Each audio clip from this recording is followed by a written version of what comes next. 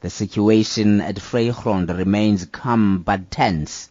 Members of the South African Police, together with Metro Police, have been deployed in the area to monitor the situation. Earlier in the day, Western Cape Minister for Transport Donald Grant appealed for calm, but locals are blaming authorities of impounding their taxis. Local leader Isaac Goliath. We've got only one business in Vrygrond, which is a taxi rank. We've got nothing, no school, no community hall, no creche, no clinic. There's nothing that we have, no police station. Now the government is taking what we have. That's why we've got a problem as a community. And government in 2010 has signed that is going to give us permits, but he didn't do that. All he do, he's pounding the vans and we're losing job.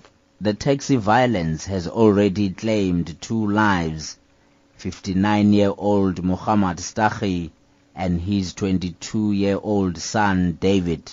They were shot dead on the corner of St. Patrick and St. Stephen's Roads in Seawinds early yesterday morning. I'm Chris Mabuya in Cape Town.